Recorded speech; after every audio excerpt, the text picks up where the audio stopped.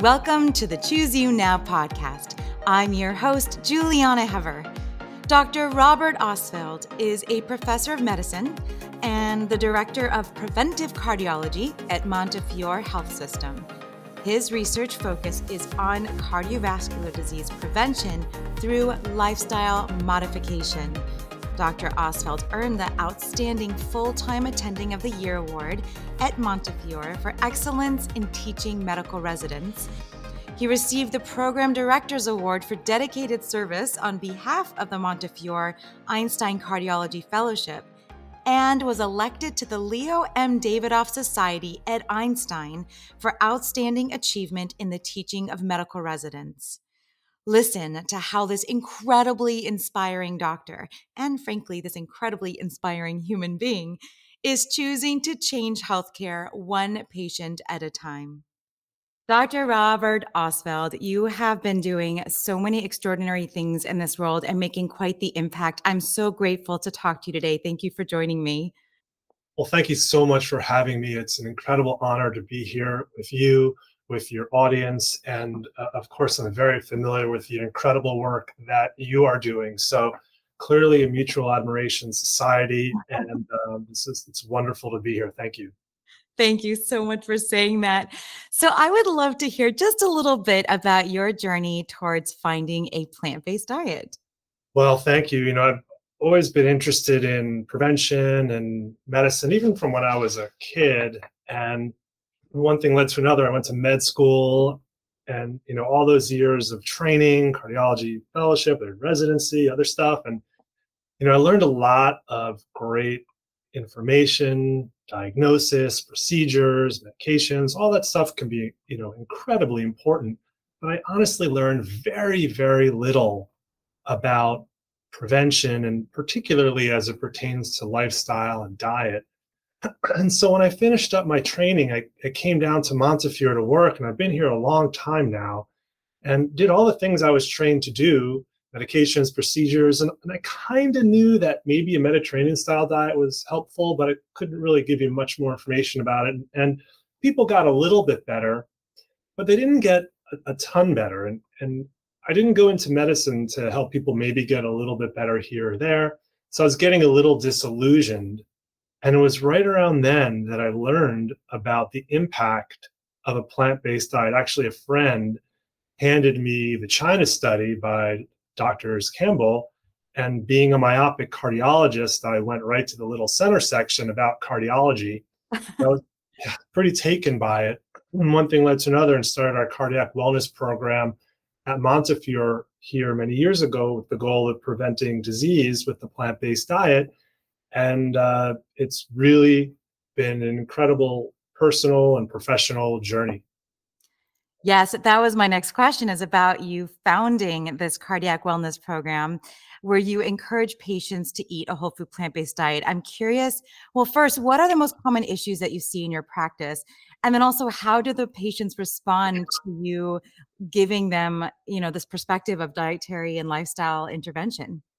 As a cardiologist, I see people enriched for the common chronic diseases that we often read about or see in the newspapers. So a lot of coronary artery disease or cholesterol blockages in the blood vessels in the heart, high blood pressure, high cholesterol, obesity, diabetes, erectile dysfunction, and usually people have multiple of those issues simultaneously. So that's what I typically see. And the patients respond to it differently. Of course, everybody's different and have their own reactions. And initially, when I started the program, now we're here in the Bronx, which is one of the 5 boroughs of New York City. And there are 62 counties in New York State. It is the least healthy county in New York State. It's number 62, and 61 is a mile away from us. It's a title no one wants, and we're, one of the least healthy inner cities, if not the least, in the US. And so initially when I started, people would often look at me like I'm from Mars. Like they'd never heard about plant-based nutrition. But society is changing, and now people have heard about it.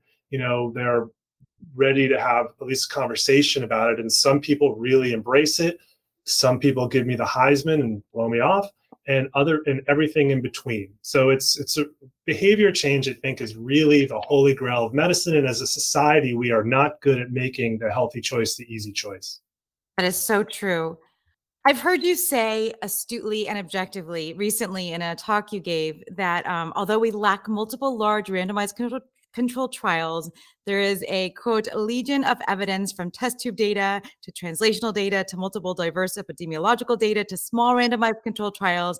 And that while you think it is important to not get ahead of the data, brilliantly stated, of course, you, quote unquote, think the data unequivocally supports a plant-based diet, as with the American College of Cardiology guidelines. So what can you just kind of lay out some of the myriad mechanisms by which a plant-based diet helps ameliorate these conditions related to cardiovascular disease? Sure. In no particular order, there are, high blood pressure, of course, promotes cardiovascular disease, stroke, heart failure, kidney disease. Randomized controlled trials of not exclusively, but largely plant-based diets, the DASH diet, lowers blood pressure compared to a more typical Western style diet. So it can help improve that risk factor. Why might it do it? Antioxidant effects, anti-inflammatory effects, positive impact on the microbiome, improving endothelial or blood vessel function. So those are some potential mechanisms by how it may improve blood pressure. Randomized controlled trials demonstrate how the portfolio diet by Dr. Jenkins, a high fiber plant-based diet, can lower LDL cholesterol about the same amount, a little bit less, but about the same as a low dose of a statin. And of course, you get the myriad of other benefits with a plant-based diet. And so by LDL cholesterol, or probably more broadly, ApoB containing particles, but LDL cholesterol is a great surrogate of that, is causal for atherosclerosis. And obviously it's a complicated milieu with other risk factors, inflammation, et cetera, but lowering cholesterol levels is unequivocally across all kinds of different studies is causally associated with promoting atherosclerosis, and lowering your levels can improve outcomes and make atherosclerosis less likely to happen. And interestingly, if cholesterol gets into your plaque and becomes oxidized, there's an interesting study looking at vegetarians versus omnivores, and it's harder to oxidize the LDL particles. This is more test tube data in vegetarians than it is in omnivores. And it's the oxidized LDL particle that is particularly atherogenic, pro-inflammatory, pro-oxidant, and promotes unhealthy plaques, unhealthy arteries, and endothelial dysfunction. So plant-based diet can lower these risk factors, high blood pressure, through a variety of mechanisms, and the microbiome we're just really scratching the surface of, through lowering LDL cholesterol. Now, plant-based diets compared to, in randomized controlled trial, compared to the American Diabetes Association run by Dr. Barnard's group, improves a variety of cardiometabolic metrics, including some aspects of diabetes. And diabetes promotes, atherosclerosis. Now, there are a variety of dietary patterns that can improve diabetes, and weight loss in of itself may do it regardless of dietary pattern. But regardless, it does appear that plant-based nutrition from a variety of kinds of studies can be particularly helpful for diabetes, and with its pro-oxidant, pro-inflammatory, deleterious effects on the microbiome, mechanistic components can be particularly helpful in regards to diabetes and reducing atherosclerotic risk. There's an interesting mechanism that is somewhat novel in the world of cardiology, certainly was novel to me just a few years ago, and it's a sialic acid called Nu5GC, which is found on the cell membranes of non-human primates. And it's interesting, when humans eat red meat, they seem to have some trouble, but when true carnivores eat red meat, and we're not true carnivores, but true carnivores eat red meat, they don't seem to have the same kinds of issues. And these investigators out in San Diego created these animal models that look like us, where we do not have where these animal models did not have the new 5GC on the cell membrane. And they fed those animals red meat with new 5GC. And interestingly, those animals took up the new 5GC from the red meat and expressed it on their cell membranes, and their bodies saw it as foreign, creating an inflammatory effect in these animal models, more cancer in these animal models. And that seems, at least the pro-inflammatory aspect, seems to be translated into human data. So there's just there's a symphony of benefits when eating more plant-based nutrition that lead to the improved outcomes that we see, which is supported by, as you say, multiple large prospective epidemiologic studies from across the world, from China to Europe to the US, and the smaller randomized controlled trials, in part by Dr. Barnard's wonderful work. Yes. Yes. What an amazing, gorgeous summary. Thank you for that. You published a paper, which I didn't know about. I just found recently when I was just digging into your work and just kind of getting a refresher on everything you've been doing. But there was a paper that you were part of in the International Journal of Cardiology all the way back in 2006 on the potential clinical benefits of statins. And we've talked about this. We talked about this with Dr. Kim Williams here. I would love to know your current thoughts on statins, especially when you look at some of those studies that utilize statins in addition to the plant-based diet. But what are your current thoughts on the use of statins? How much are you utilizing them? What are your thoughts? So I think they are incredibly helpful. It is all of the above to help protect patients. And I don't look at it as either or. Certainly statins are supported by multiple guidelines. They're probably the best studied medication. They're much more studied than aspirin. I mean, probably millions of people nowadays in randomized trials from it, I think. So, statins meaningfully lower LDL cholesterol.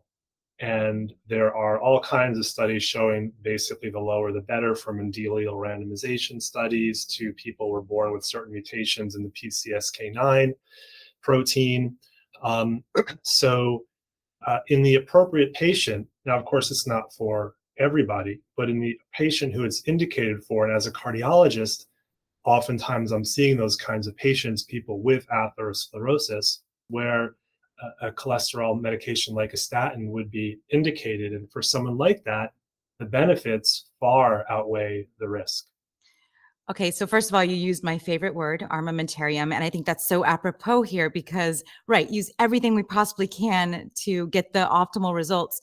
But I think there's still this myth that I don't know if it's a myth, but that is my question. There's a lot of thinking that there's all these side effects of the statins or the other hypercholesterolemic meds. I think specifically the statins, but so in terms of that, you're saying whatever they see, it's still the benefits outweigh the risks. Yes. I believe, and it really doesn't matter what I believe, the data strongly supports that the benefits far outweigh the risk. Of course, there are potential side effects, as there are with anything. I mean, there's a risk if you drive to the store.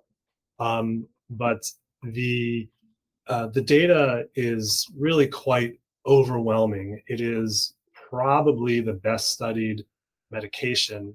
And we don't use it willy-nilly, use it in appropriate settings. And if you look online, there are anecdotes and stuff that make statins seem like the worst thing in the history of time. Right. To me, I think it's just so irresponsible. And it scares people away from medications that could really help them. I've been a cardiologist now for quite a while, many years, I don't know, pushing 20 years. And there's no conspiracy. There's no I've seen things like, there's some crazy pharma conspiracy that manipulating doctors. It's like you can't get two doctors like you can't get two people in a room to agree to one thing. I've never seen anything like that. Doctors prescribe what they think is appropriate for the patient, and it saddens me. And sometimes I honestly think that these inappropriately negative messages, and I stress inappropriately because of course sometimes there are appropriate negative messages, but it limits sometimes my ability to what I believe to be able to practice guideline-based and appropriate medical care with patients, because they will come in, some of them, with many preconceived negative notions about statins based on a story or two or something on the internet. Yeah. That is, and I have to spend the whole visit discussing that. And, it takes away time from our ability to address other issues, advance other medications, lifestyle changes, things like that. So I actually think it's a detriment to medical care. Yes. Well, thank you for assuaging that. I think it's really important. I'm glad that you're standing up about that. I think it's interesting that people are, they're doctor Googling the heck out of their situation. And then do you find people come in more afraid of medications, or do they come in less and more willing to work on their lifestyle? Or what do you see? I know everyone's different, but are you seeing a change? Great question. It's really all of the above. And for my clinic, the majority of the patients who come to see me live in the Bronx. They're part of perhaps the Montefiore system and they need a cardiologist. They're not coming to see me specifically for the cardiac wellness program. And there's a meaningful but smaller percentage of people who know about our cardiac wellness program and come for that reason. And the ones who come for the cardiac wellness program are usually at least on second base in terms of getting started on a plant-based diet. It's an easier lift. And perhaps that population is slightly more skeptical of medications and way more interested in lifestyle change. And the patients who come just because they're in our system or whatever, they need a cardiologist for whatever reason, lifestyle change is not necessarily as much on their radar. They seem anecdotally to be less enriched about skepticism about medications that may help them. So I see all the above. Fascinating. Okay. So I know you've done a lot of work in this area, and I don't know how many people, we haven't really spoken about this much on the show, but for those that don't know this connection yet, can you kind of explain about erectile dysfunction and cardiovascular health? Sure. We often call erectile dysfunction the canary in the coal mine for heart disease, because erectile dysfunction typically presents 3 to 5-ish years before more overt cardiovascular disease. And the reason for that, well, I'll back up a little bit. Erectile dysfunction is very common, and it's defined as the inability to attain or maintain an erection to achieve satisfactory sexual performance. It's very common, particularly in the Western world, where something like, I don't have the number right on top of my head, 20% or 15 or 20% of men in their 40s may have it, up to 70% over 70 years of age, according to the Men's Massachusetts Aging Study. And I apologize, I may have those numbers a teeny bit off. But to be honest, I think it's much more common than that because people really just don't like to talk about it. I do see it frequently in my clinic. And there are a number of causes of erectile dysfunction.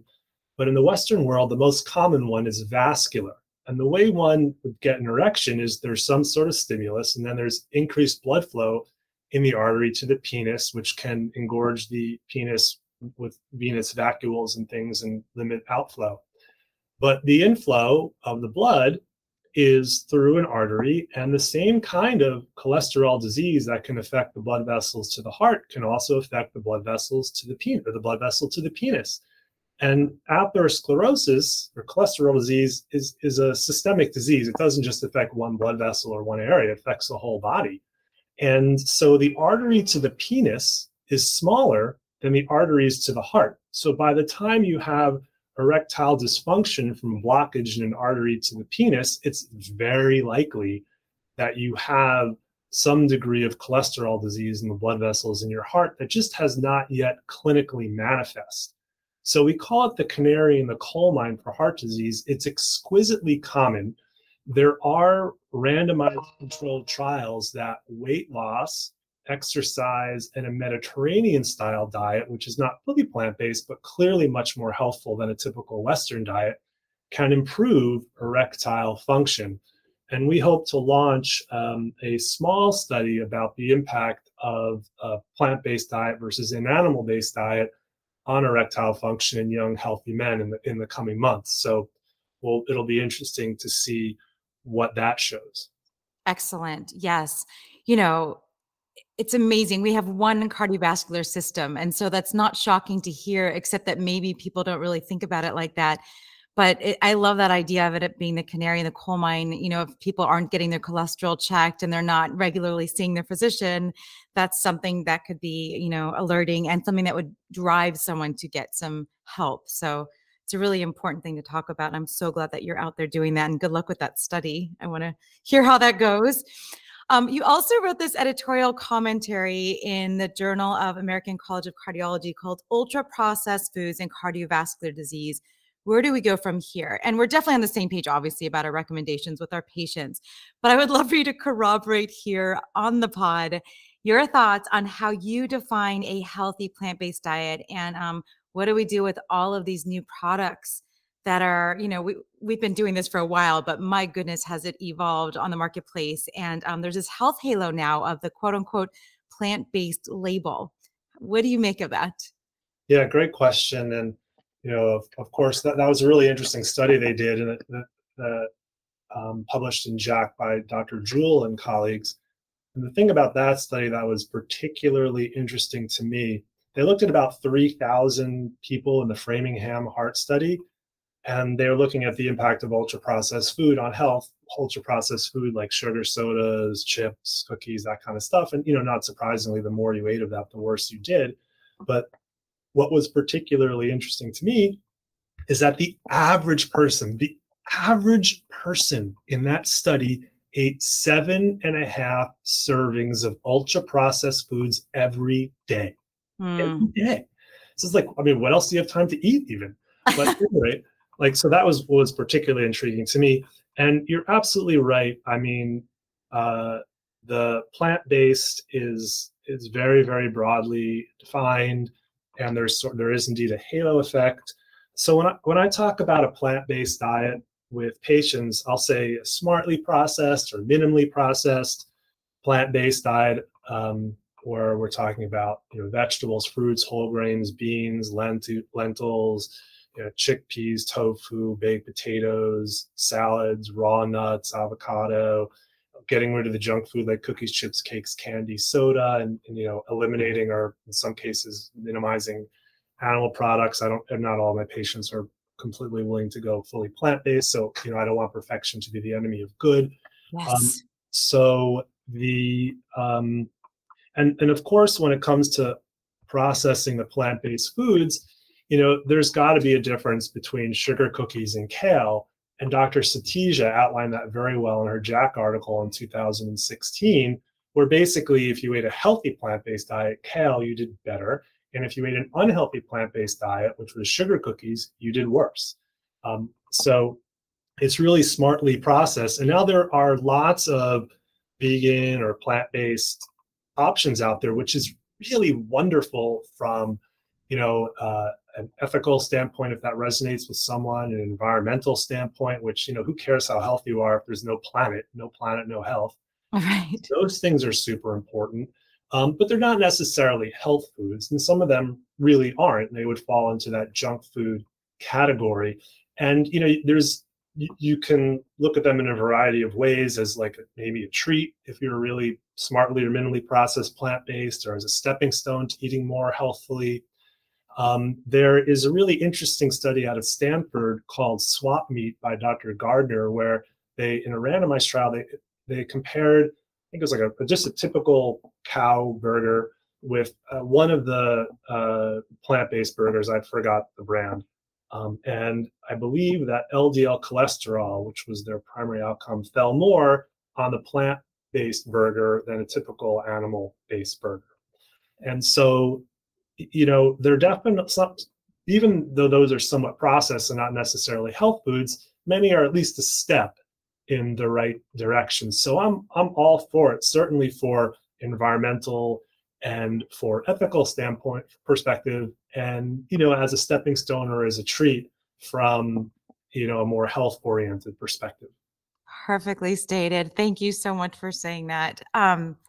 You also, this you could answer this briefly. I'm so glad that you're doing this. You published a paper on the deficit of nutrition education in physicians, and you've gone on to receive multiple awards for teaching medical residents. I'm curious how these residents respond to the diet and lifestyle approach to treating cardiovascular disease. Well, thank you.